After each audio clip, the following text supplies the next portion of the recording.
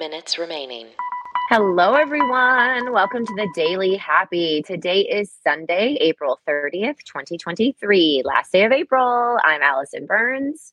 I'm Lulu Picard. And whether you're waking up or winding down, we both want to be there for you. Yes, and you can be there for us by signing up for the newsletter. Just go to 10kdollarday.com. Super easy. Click it, click. Once a week, you got some newsletter action. Bam. Yeah. All right, I'm ready for some news action.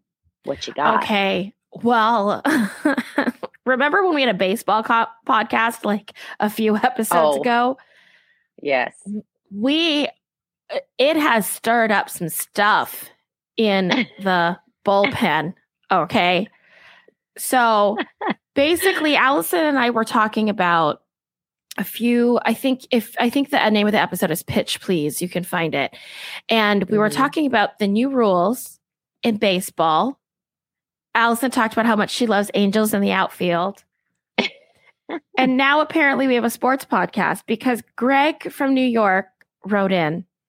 And I love the beginning of this message to us. When I tell you that baseball has gone through some rule changes, writes Greg, it's gone through the most this year since the game was invented. And I was like, That's okay. crazy. And he's so sweet, right? So I asked him a follow-up question. I'm like, oh, wow. Actually, I didn't. I just said, wow, those are crazy rule changes. And Greg starts to test the waters with us in this message. Greg's like, yeah, there's more, but I don't want to bore you, ... And I'm like, no, tell me, bore me. I think you want to tell me. So, it's so complicated what he wrote. I'm just going to read what he wrote because I don't really understand it. And I do think I'm learning a little bit about baseball, but here we go. I love that. This is what Greg says. In the last 15 years or so, the game has gotten very data-driven. So teams have gotten wind of where to place their players when a certain batter is up because the data says they hit it here more often than there. This is where I stop understanding what he's writing. So some teams would put 3 infielders on the right side and 1 on the left when a player who hits it there is up. If that extra player wasn't there, it might likely be a hit and a run may score. You can't do that anymore. And there's others. But again, he says, boredom. And wait, so they can't do that anymore? Or Allison, they can do I that? can't understand that message. I don't know what he said. I understand it. I understand it, actually. I know infield, outfield. I understand what he's saying. Okay. That they know that the batter is going to hit it to the left field, so they put more people on the left to catch it. Okay, well then I will continue his text that I didn't understand. So then he says, it just became open quote, boring, close quote. So I don't know if he's saying that's what people are saying or if that's what Greg feels. It just became, quote, boring when a player would hit a ground ball really hard, but there was an extra defenseman there to scoop it up and deny them a hit. I'm all for defensive-minded strategy and exploiting edges, but the majority of people thought it was too much. No, I kind of agree. Here's why. I agree because I think when anyone comes up to bat, regardless if they have the data or if they've seen this guy bat before, and he typically hits the ball to the left or the right, I think you shouldn't be able to move from your slated position until the bat makes contact with the ball. So you that have way, very specific thoughts about this. Do you watch baseball? I mean, I have watched it before. And my brother played for a little bit when he was in school. And I've definitely been to a few games. But I do think that it's not fair if I get up to bat and everyone knows that when I swing, I favor the left and my ball is going to go way far left. So when I'm walking up to bat, the entire outfield moves to the left so that more people are available to catch my ball that I may hit. I get it. So everyone's take your spots. You must keep your feet firmly planted on the ground until there's contact. Then you guys can haul butt to where you're supposed to be.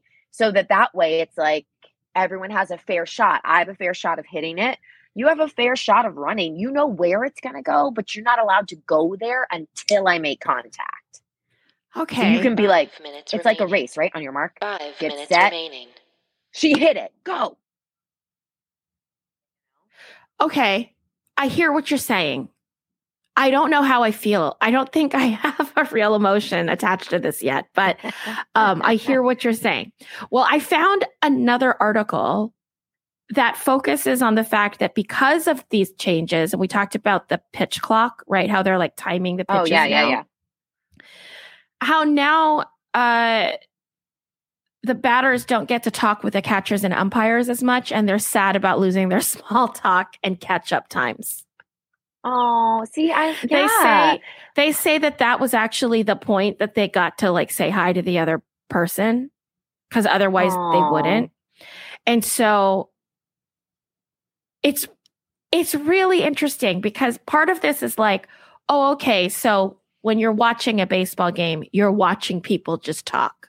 Like as an actor, I'm like, oh, that's a lot of dead time.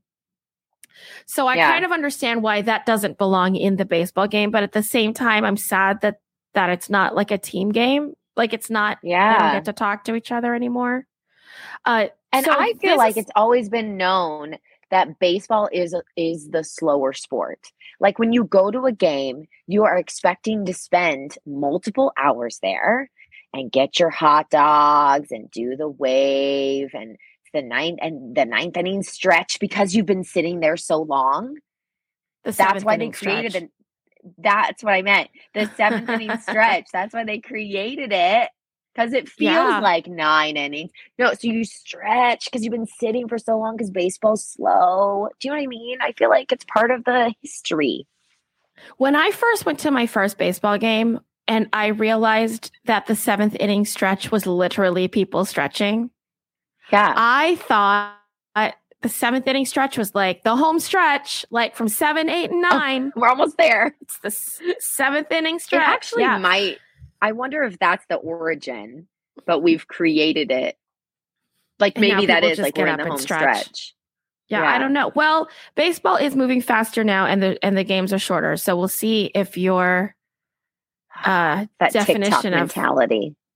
TikTok, they gotta get in and out. Gotta get in and out. You're right. It's TikTok. Swipe.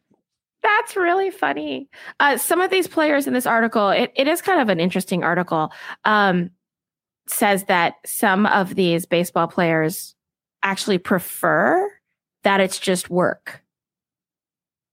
Okay. That you go out and you hit the ball. They're like, I don't come here to socialize. And so it's really interesting. So it seems like a big culture shock. 2 minutes remaining. Going into 2 it. minutes remaining. I can see that. 2 minutes remaining. All right, let's go into the complete opposite side. In case you were like, listen, I hate baseball. Why are we talking about this? Maybe you'll be interested in the Malibu Barbie Cafe coming to New York and Chicago this summer. Oh, listen, Barbie's hot right now. Barbie is everywhere right now. I mean, you know that social media campaign they have where they can take your picture and it says like, this Barbie is a podcaster. I saw one the other day with Jane Goodall. Remember Jane Goodall? Yeah. It was a picture of Jane Goodall from the Jane Goodall Research Institute with the Barbie background. It was like, this Barbie studies monkeys. And I was like, this has gone too far. No, I saw like the president. I saw like everybody has had one. It's crazy. Yeah. Barbies are back in a big way. Yeah. We've talked about Barbies before, but I definitely had Barbies. Yes. You know, for some reason, I only had the white ones. I don't know why. They made other ones. Why didn't I buy them? I don't know. Let's unpack that sometime. But I had lots of Barbies. At one point, one of them got into the dryer. The smell was terrible. Her hair never came back. So just don't ever put your Barbie in a dryer. However, if you are in New York and Chicago this summer, you can absolutely go to the Malibu Barbie Cafe. And now, of course, it's pinky, pink, pink, pink. It's that 1970s Malibu Barbie. It has, quote, beachside energy. Ooh. It's set inside her California dream home. 10. You can do a photo op inside 10, a life-size 9, Barbie box. 8, 7. There's that's all sorts of stuff you can do. Yeah, just in case you just want to wear some plastic heels and go to brunch.